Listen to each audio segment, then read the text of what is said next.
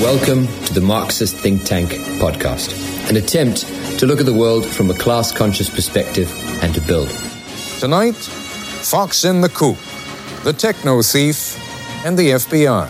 Earlier this week, a U.S. district judge sentenced a man to 33 months in prison for stealing the secrets of the Pentium computer chip from the Intel Corporation and giving it to a competitor, Advanced Micro Devices.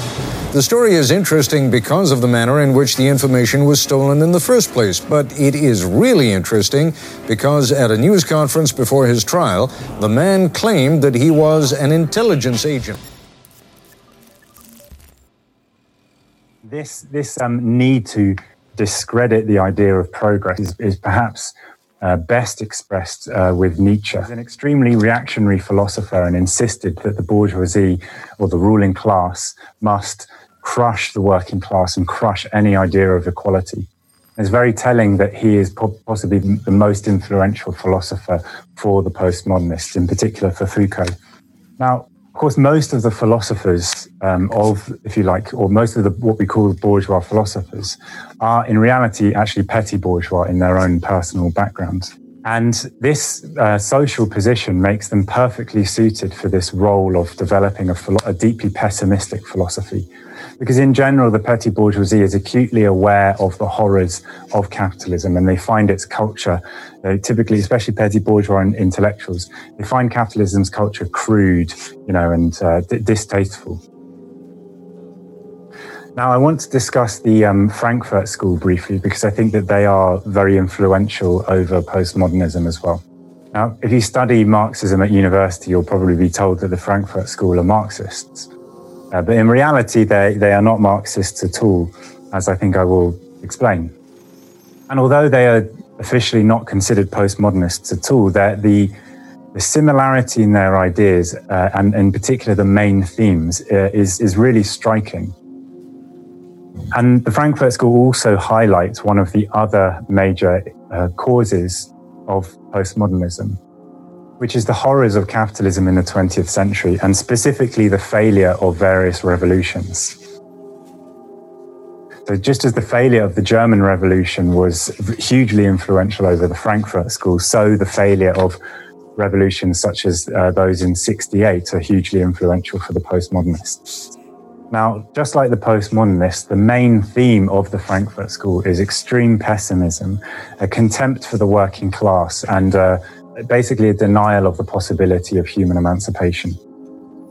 And this flows from their position in society, because the Frankfurt School, just like the postmodernists, is a purely academic phenomenon.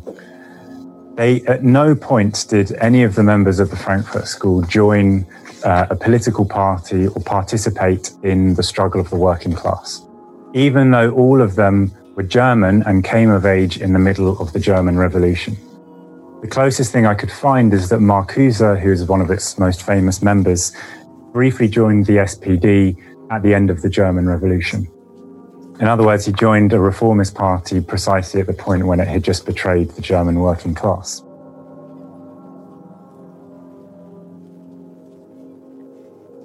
It's very, very clear that their position in society and the dependence that they had on money from the bourgeois state obviously restricted what they would and wouldn't say and think, and it gave them a kind of a contempt for the working class, basically. And this is the same with the postmodernists, which is equally a thoroughly academic phenomenon.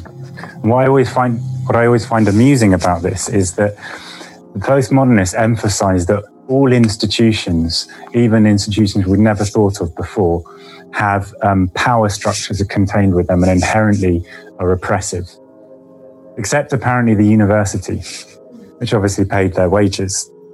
Now, I go on to talk directly about the main postmodernists now. As I've said, they completely rejected any ideology of progress or belief in human emancipation in really the exact same way as the Frankfurt School. And they see, just like the Frankfurt School, they also see oppression everywhere. And they also define themselves in this respect against what they term modernism. And this again is similar to the Frankfurt School, because the Frankfurt School, of course, sort of ignore the Marxist criticism, if you like, of the ideas of the liberal ideas of the Enlightenment. And similarly, the postmodernists, for them, liberalism and Marxism are the same thing. They ignore completely that there's a difference between the two, because for them, the two of them are basically modernist, which means both of them believe in science and the possibility of human progress. And they caricature Marxists as if we think that with each passing year, every year just gets better and better, as if we don't understand that the bourgeoisie is a reactionary class and will use technology and science to oppress humanity so long as they exist. So what all of these ideologies do reflect, which is true in a sense, is that progress has stalled, yes, but it is progress under capitalism. They blur over the class distinctions and just treat that as if that is, sums up humanity's lot forever. There will be no progress, and all humans will oppress other humans.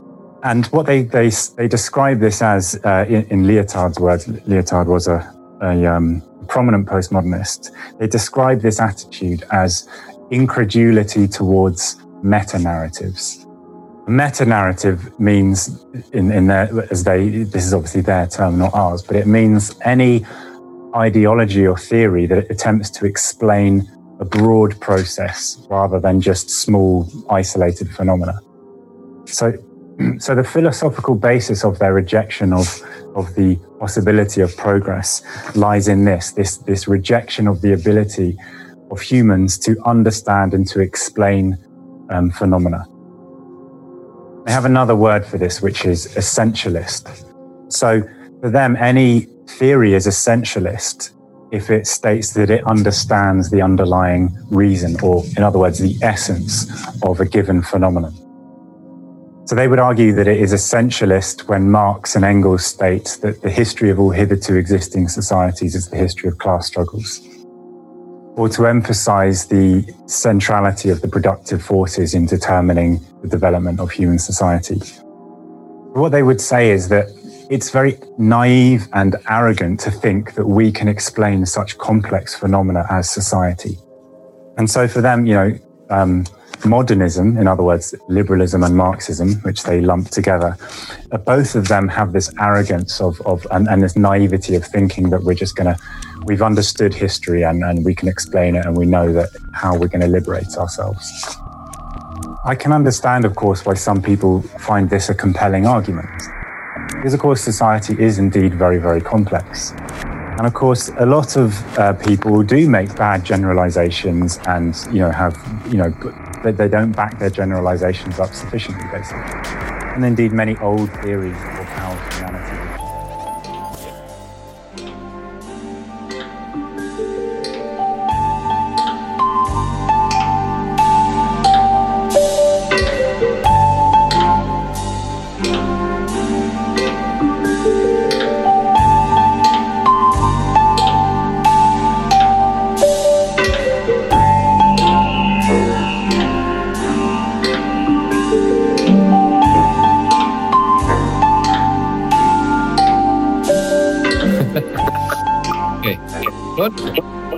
All right, so welcome, Bill.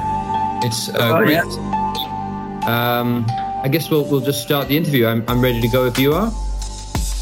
All right, so welcome, Bill. Obviously, I'm Oscar from the MTT, and we wanted to speak to you about a couple of things. You've obviously got a really interesting background. You've not apart from what we're discussing tonight, we've obviously got. Let me just check my notes here. Obviously, we've got the science, computers, extinction, atheism, a lot of fields that you've written about, and extensively, not just on a light basis. So, but we're going into the very light topic of Cold War industrial spying.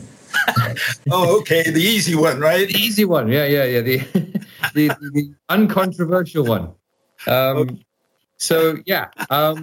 think if we could talk about maybe your background first, before we go into the details of what happened in the late 80s and early 90s. If we could talk about where you were born and sort of some of your early... I can summarize that relatively fast. I was born in Argentina, Buenos Aires, and when I was young, about 6 years old, my family went to the United States, and we lived there for like 7 years. Then we came back to Argentina.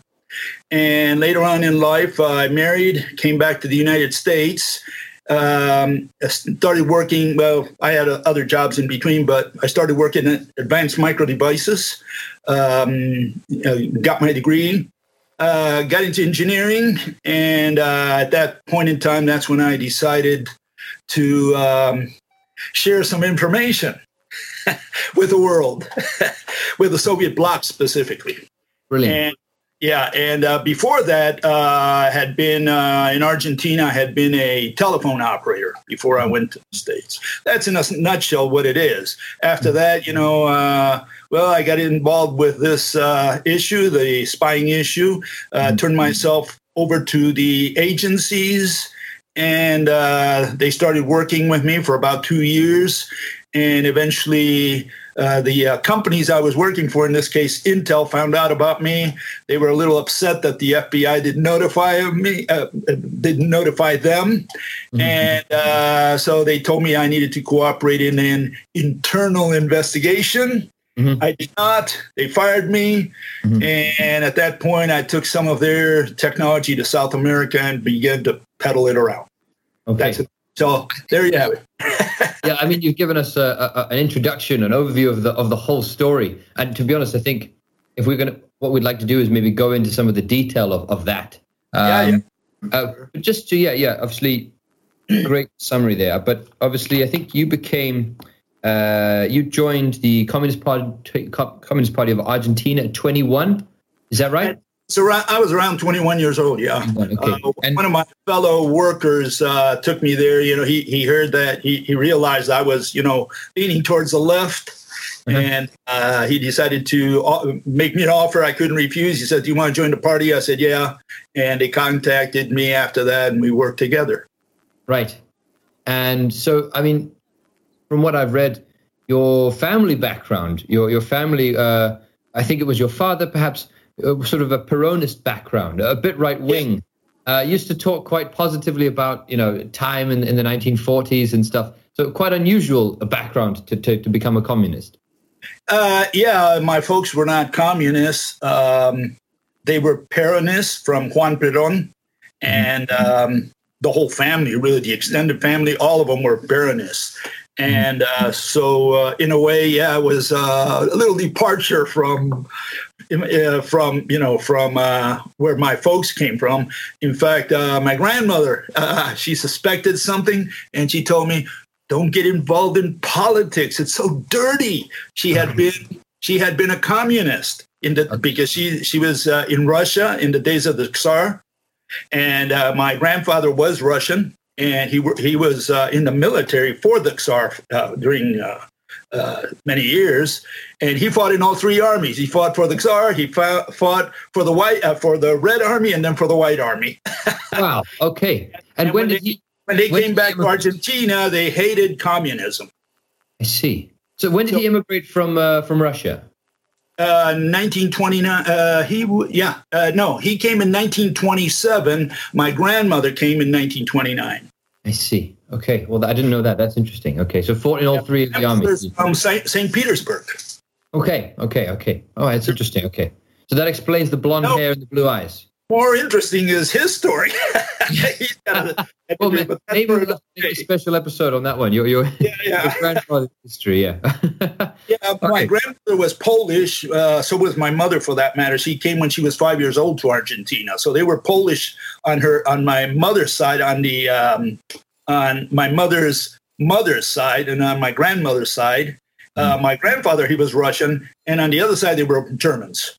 So we got the Germans, the Polish, and the Russians. That's where I come from. Yeah. Right. Got it. Okay. That's brilliant.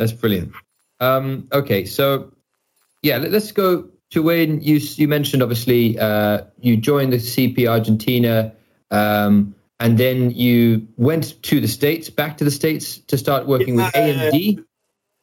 We went to the States with my wife in, 1970s, July 1977. Okay. We went to the States. Carry on. Yeah, we went to the States, and we were illegal aliens. We had no in other words, I had no Social Security specifically. That was a big headache in those days. Mm-hmm. And so I had to work with fake Social Security numbers, worked in electronics. I worked also with the Mexicans out there in the middle of nowhere. I worked for Del Monte Corporation that makes all this food stuff that they sell throughout the world, the canned foods and so on. So I worked for them, did odd jobs, and finally ended up relatively quickly at AMD. AMD, and then you worked up the chain, got promoted fast.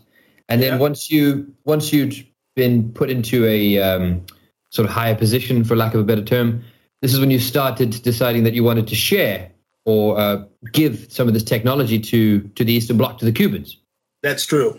Yeah. In other words, I was what I was doing at the time was I was collecting a lot of the information, Xeroxing, getting information which I thought was important.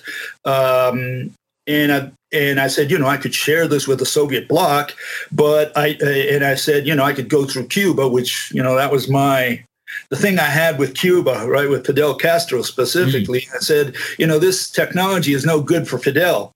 It's good for the Soviet bloc, but I can give it to the Soviet bloc through Cuba.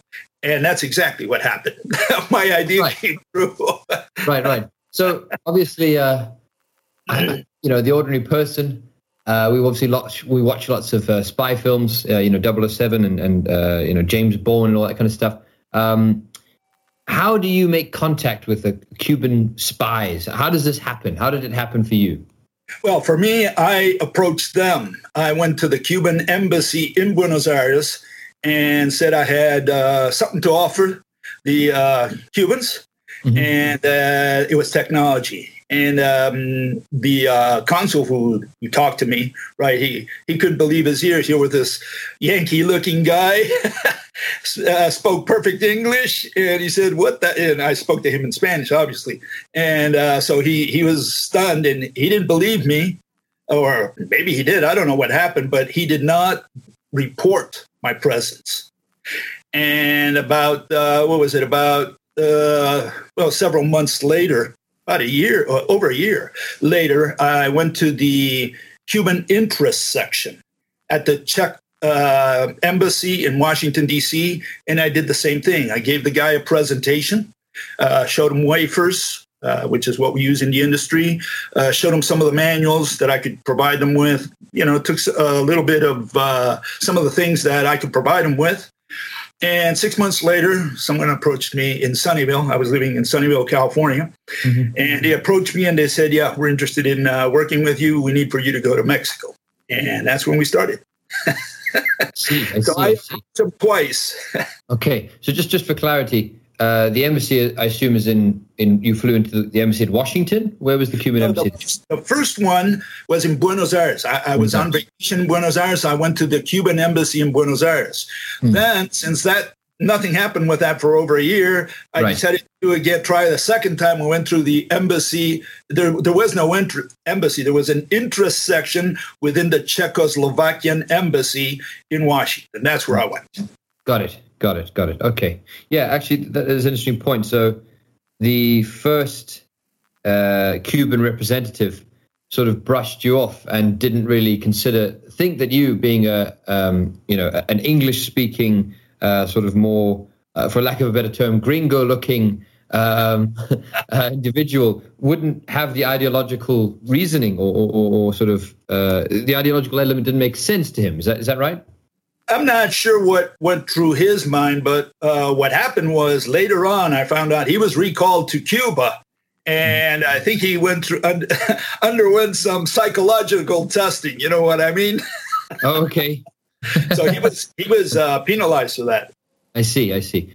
So when you started, they said you want to go. They want you to go to Mexico, and had sort of start transferring the technology across in Mexico. How did that happen? I mean, what did you take? Did you take pictures? What sort of means did you employ to sort of get the tech across to them in Mexico? Well, the first encounter, it was just to meet, to greet us, to interview me. that sort of thing, right?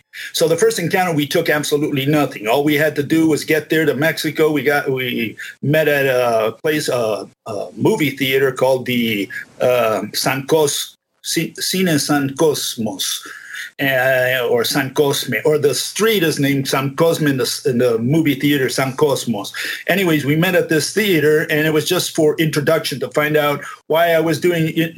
You know, they interviewed me essentially. Okay, it was like a debriefing or whatever you want to call it. And that was just the first encounter. Then from that point on, almost every 3 months, 2 to 3 months, we would meet primarily at the border towns, not in Mexico City, but at the border towns between Texas and Mexico.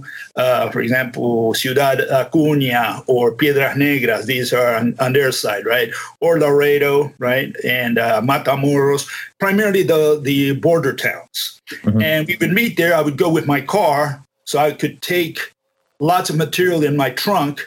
When I went into Mexico, nobody ever checked me. So I went in there, I would give it to my contact there, and at a hotel, he would take it in a bag that he brought, and there was a limo. It was from the embassy, so it was a diplomatic limo, and so he could catch that. And so then he could go back to Mexico City with all this stuff. And from there, it would be taken by luggage into Cuba.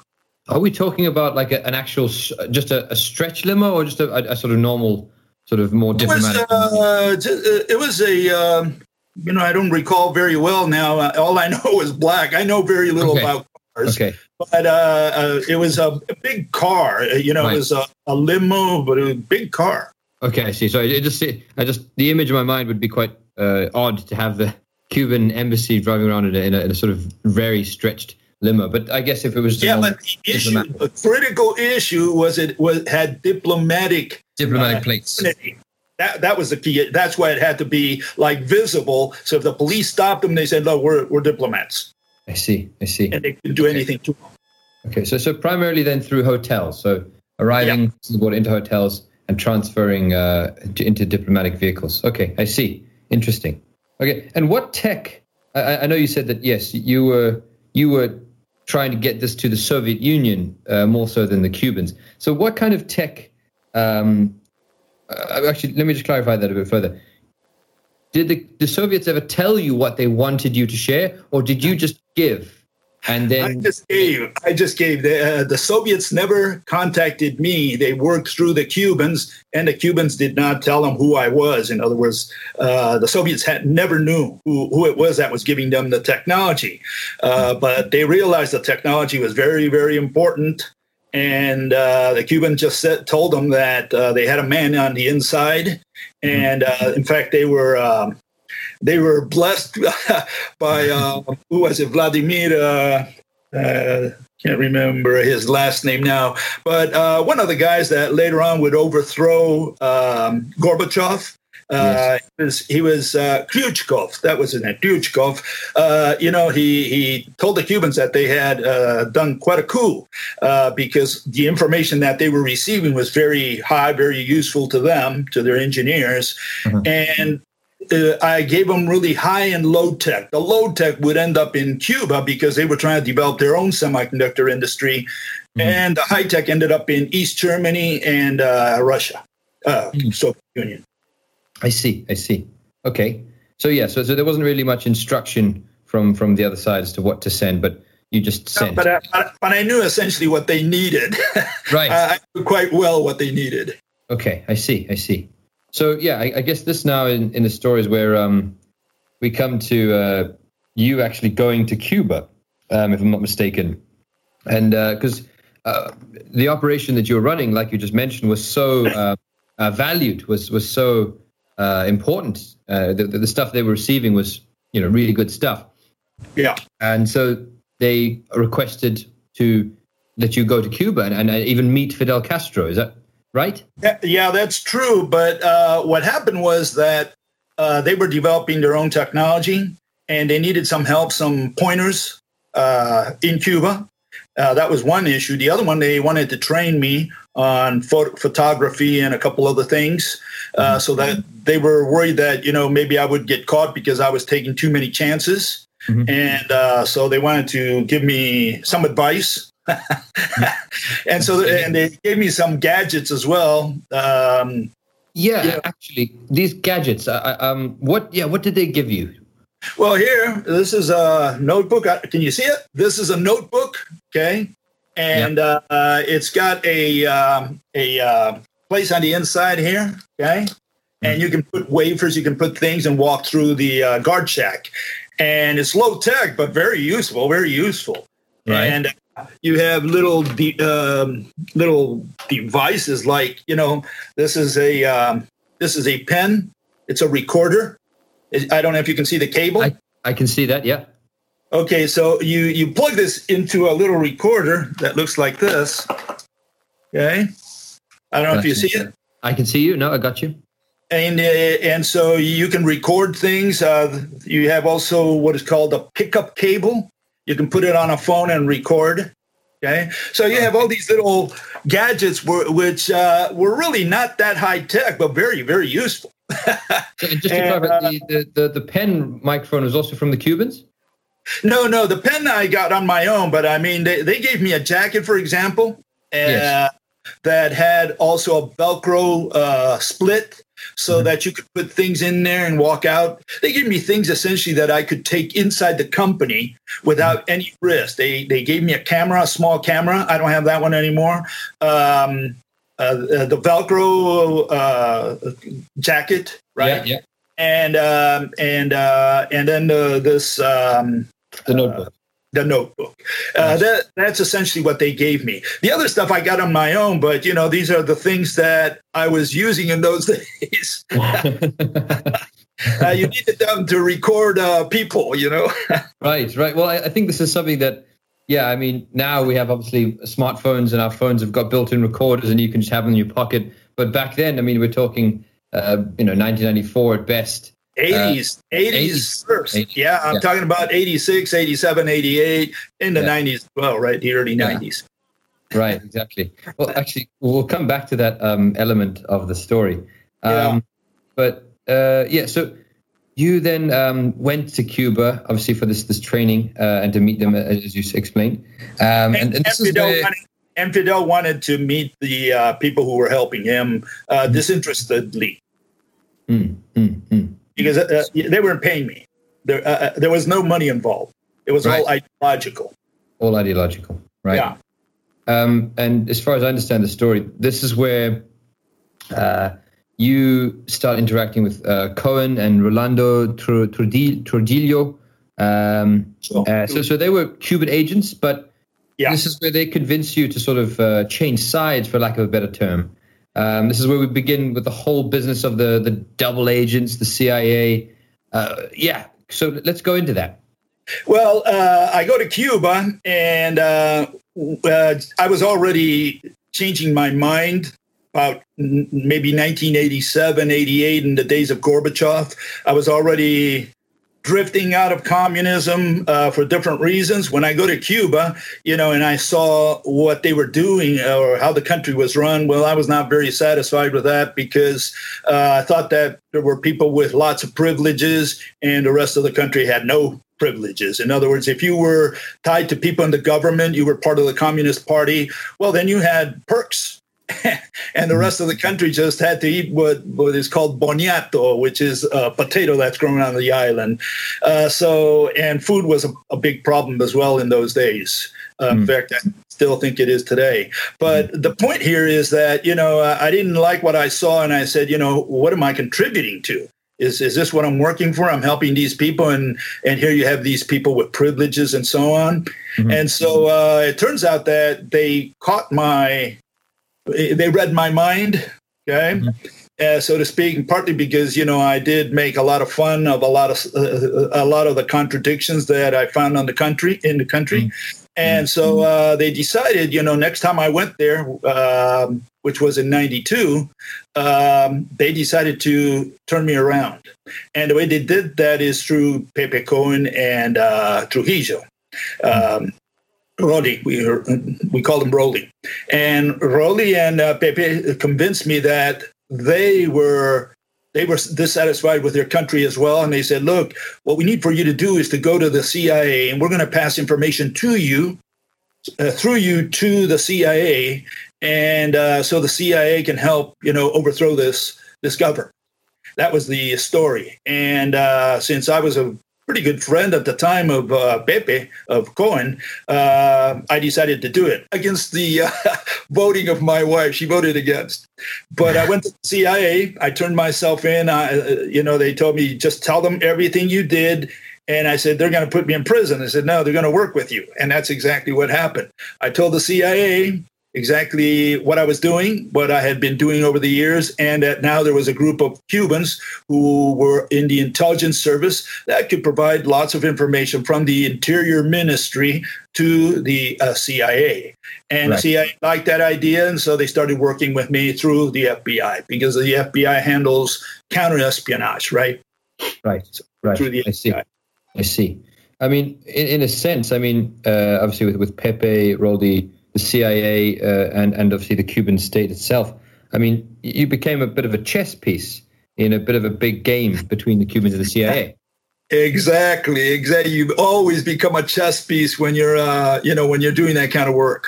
No doubt about it. If they have to sacrifice you, they will also sacrifice you if you're a small pawn, maybe to save the knight or the bishop in your chess game. They sacrifice a pawn, and turns out you're the pawn. And I know this also because they gave me information, and they were sacrificing people who were low-level people who were helping the Cuban governments. They were sacrificing them to get a big, to get the CIA to bite the worm, right? The hook.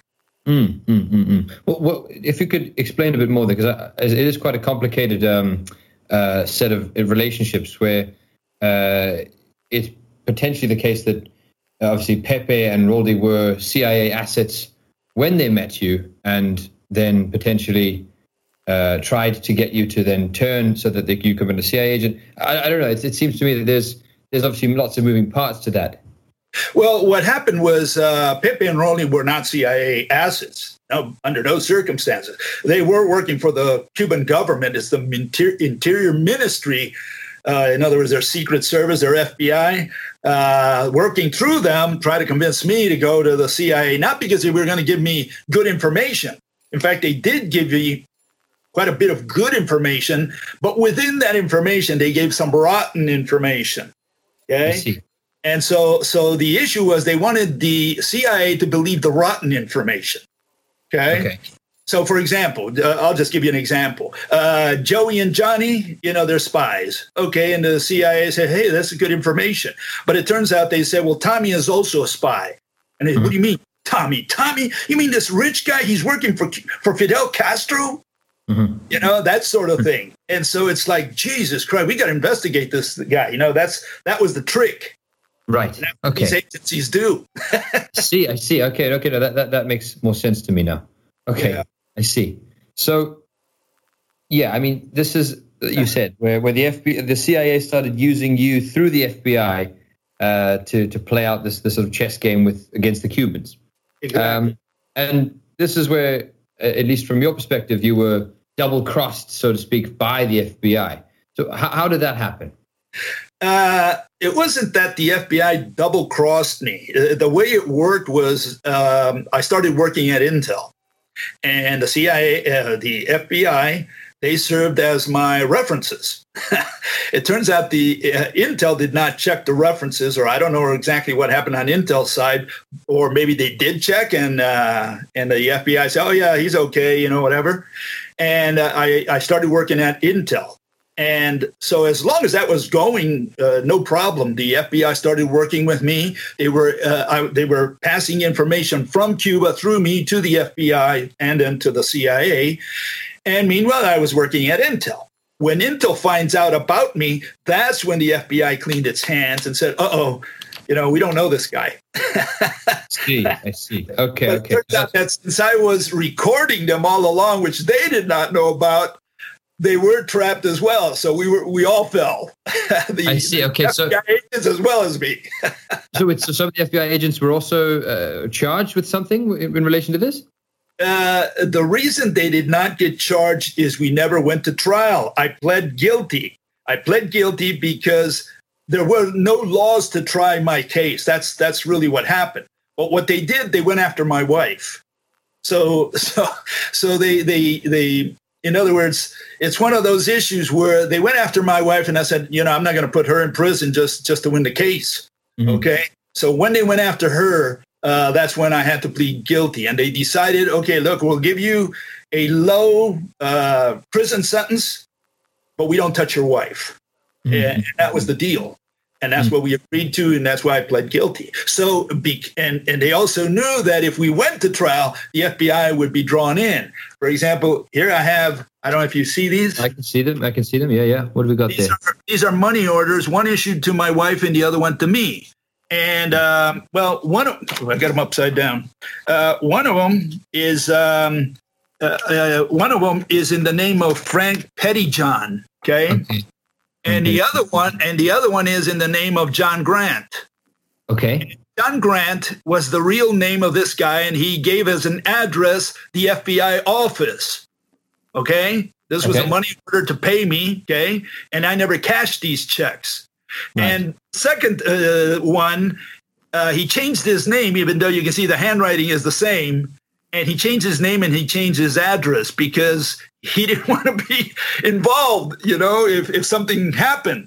Right. And it turns out that I never cashed them. And then just before trial, I had a writing expert show that it was the same person who signed these two checks. And so they were going to go to prison as well. And this was the problem for the prosecutors. They didn't want to get the FBI agents in prison just to get me. And so they went after my wife. And so it was one of those issues where everybody had to give something in because we were all trapped. That was okay. I see. But I don't think this is just by accident. I memean, very much from your part, very active measures from your part, because at least in the El Crazy Chair, the documentary that was made about you, there's the famous video camera in the oven that you did. Maybe you could just explain that a bit. Well, they would come to my house to pay me, to give me instructions, to say if I had received messages from Cuba, that sort of thing. And so I decided to, record them. And, you're not going to put a camera in the kitchen and wait for them. So I had to hide it. And I hid it inside the my kitchen, my stove. And I passed the cable through the burner, and it looked like, the toaster cable. Mm-hmm. And so they never found out. And I would film them from there. I have several tapes. Mm-hmm. And ABC used one of those for their program. But the point is, I caught him, especially when he was paying me, and I made sure I was sideways so that they could see that he was counting bills. Right. No, you got them. Oh, yeah, I got them real good. So they had it was one of those things that they would have gone together to prison with me. Not only that, I have recordings from the CIA as well. And so I was subpoenaing the CIA officers, one of them from Argentina. And they said, well, national security. I see. Okay, so that was their defense. Yeah, but see, if you put national security, that's in your favor in a trial, because they say, well, hold it. What do you mean national security? This guy's going to prison because you guys dealt with him. You don't want to come here and testify. You don't want to be subpoenaed. Right. So, that's also in your favor. I see. Interesting. You have to be careful with all those things. So the CIA is obviously an organization that has, it's a nebulous sort of shrouded, scary associations, and it does, some shady things.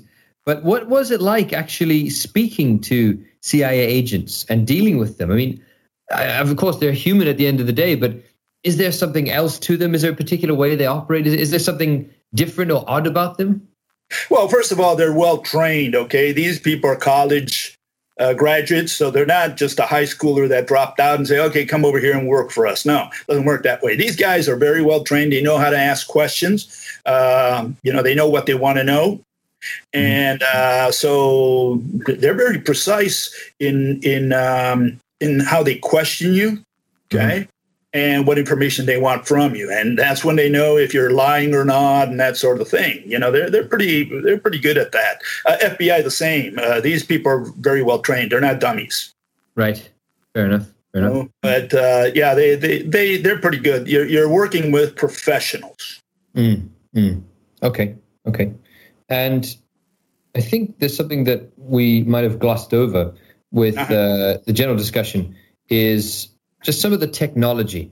So I know that we mentioned that, yes, you were sending it to the Soviets, but I think arguably the most important exchange or transfer of technology that you did is from the 486 chip to the Pentium.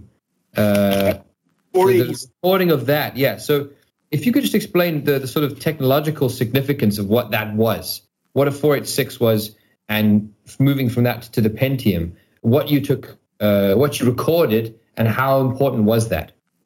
Well, it was a big step. You have first we were working with a 386, and I was there when they made the transition from 386 to 486 to 586. 586 being the Pentium, and this was a big step because the Pentium controls missiles, controls in those days at least. Today they probably have something a lot more sophisticated, but this was a huge step in the sense that these things go in many parts of the economy. And it was a major step over the 486, and you had both AMD and Intel working on 486, moving on to the 586 to the Pentium. And so, yeah, it was important technology, but the importance was not so much. It was important to get the masks. You have several masks, what they're called masks. That means you have several layers, okay? And you take pictures through those masks, and the masks I made available to these people. But more important than that was the process. How do you process this thing at different operations? And that's, when I gave them the whole store. Essentially, that's what it happened.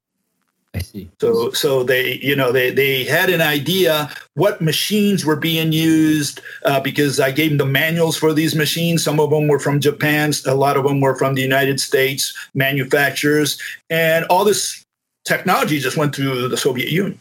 Okay? I see. That's essentially what happened. I see. Well, and this also comes back to... You got to remember that this was over you got an echo there, I guess. No, carry on.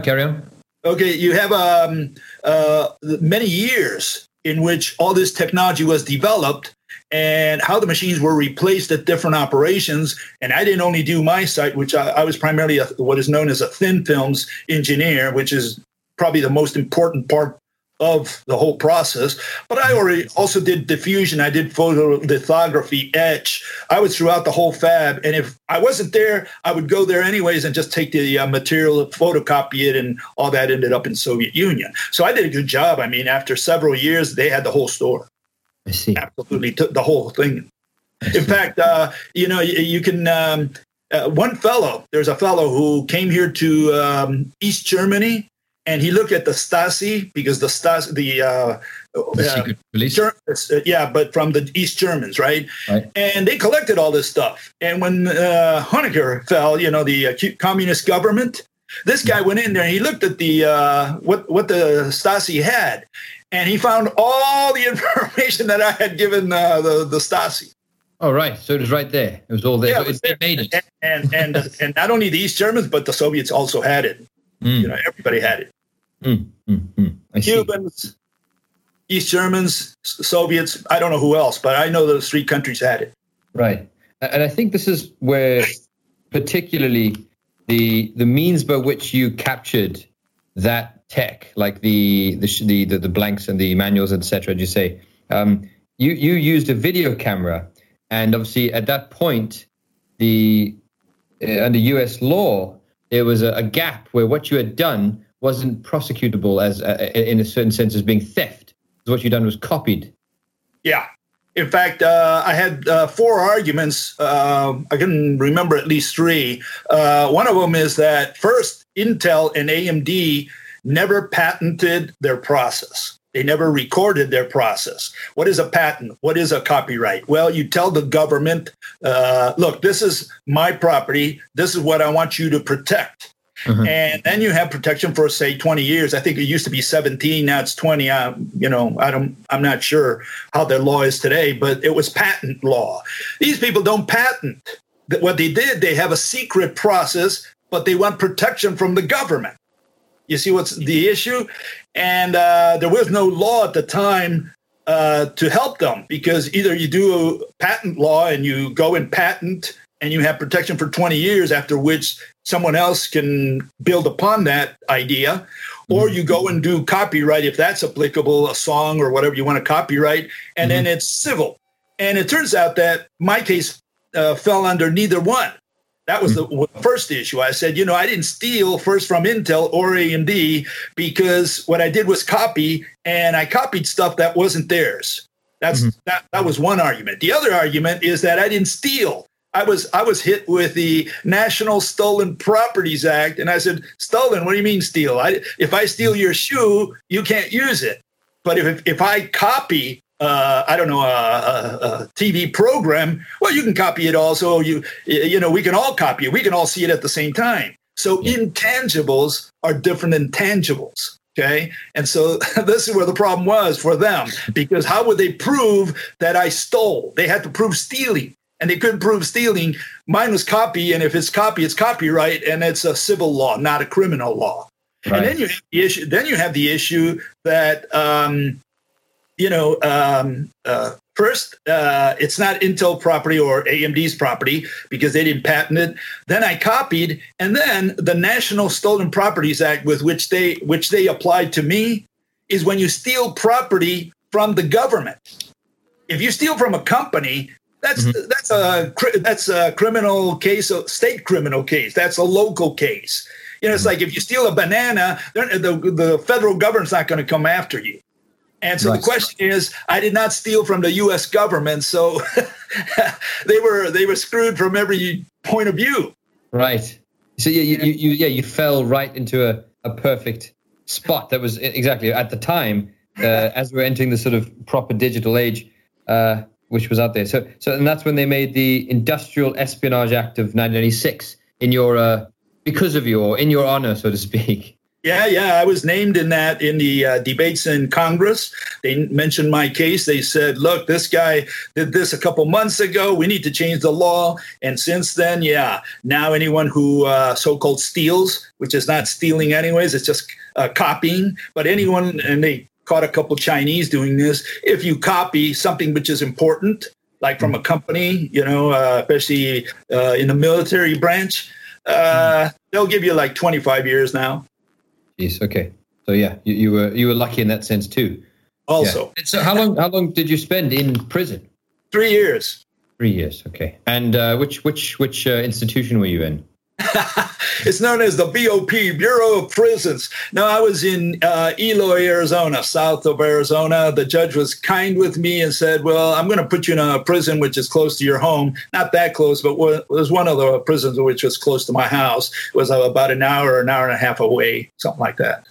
I see. And how were those 3 years? What was prison like?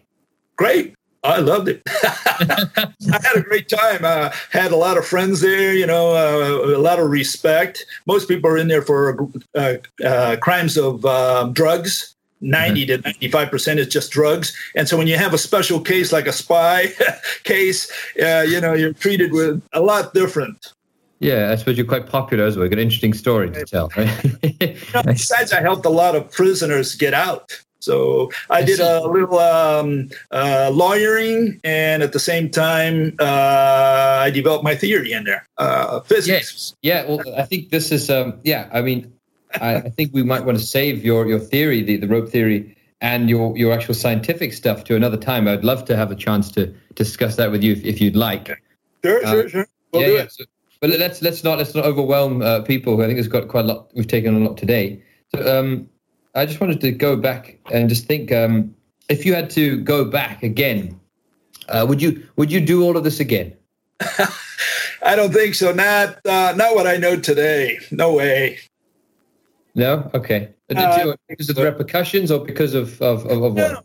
No, because I have a different way of thinking, and again, it has to do a little bit with my theory. And just briefly, in those days, I believed there was going to be eventually a world government, like Marx and Lenin and the rest of them suggested that eventually the dictatorship of the proletariat would work its way to a world government. And from there, at some point, government would cease to exist, and there would be more equality, et cetera, et cetera. Now, a different theory that is we're going extinct, and we're going extinct very, very soon.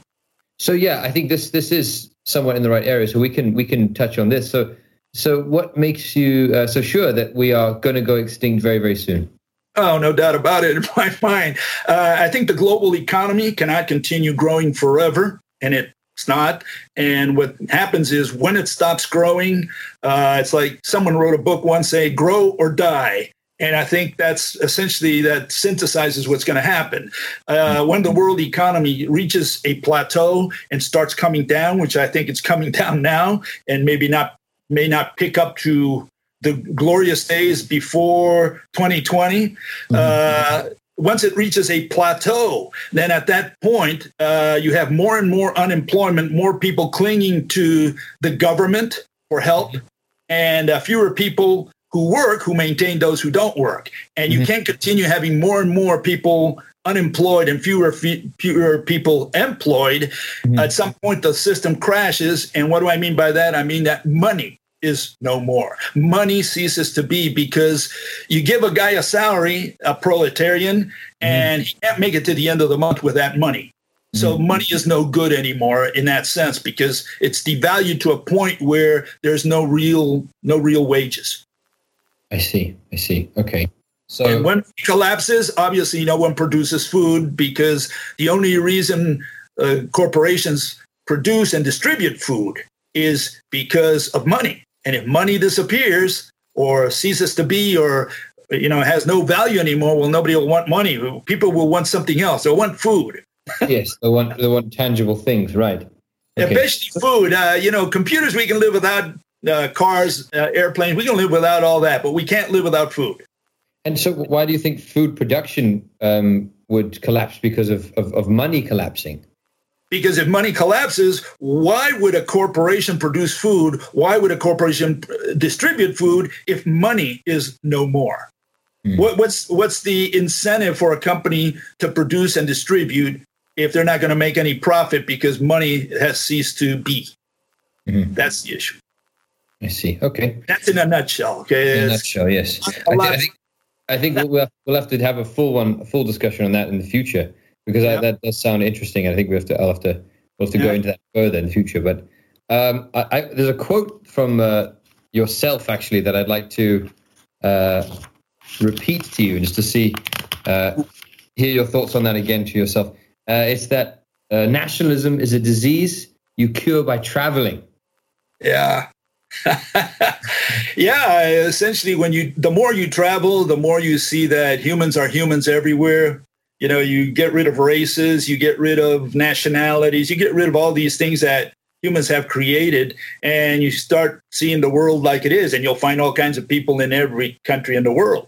So it's not like, if you're from Argentina or you're from Nigeria or you're from Russia, you have this personality, this is how you are. No, you have all kinds of people everywhere. And so you become a little more cosmopolitan, worldly, and nationalism ceases to have importance. I see. Yeah, worldview. I suppose. Brainwashed to, when I was a kid, I was told to look at the flag, and that's my flag, and I have to sing the national anthem and so on, and root for Messi, And then when I go to the United States, they say, okay, now you're in the United States. You got to look at the flag there, and you got to say the Pledge of Allegiance, sing the national anthem. And it's like, you see everybody doing these things in different countries, and everybody does it. Right. And everyone's in their own little box there. Everyone's lost in their own world and singing to their own flag. Yeah, I suppose that would make sense. And yes, getting rid of that sort of small-mindedness would be beneficial, I think. Yeah. Yeah, people traveled more. They would talk less nonsense. That's it. Okay. Well, Bill, it's been an absolute pleasure speaking to you. I would love to have another conversation with you about the rope theory, and as well as your predictions on food production and the end of the world. So thank you very much, Bill. Well, same here, and we're over and out. I hope you can get some sleep tonight. No, I will.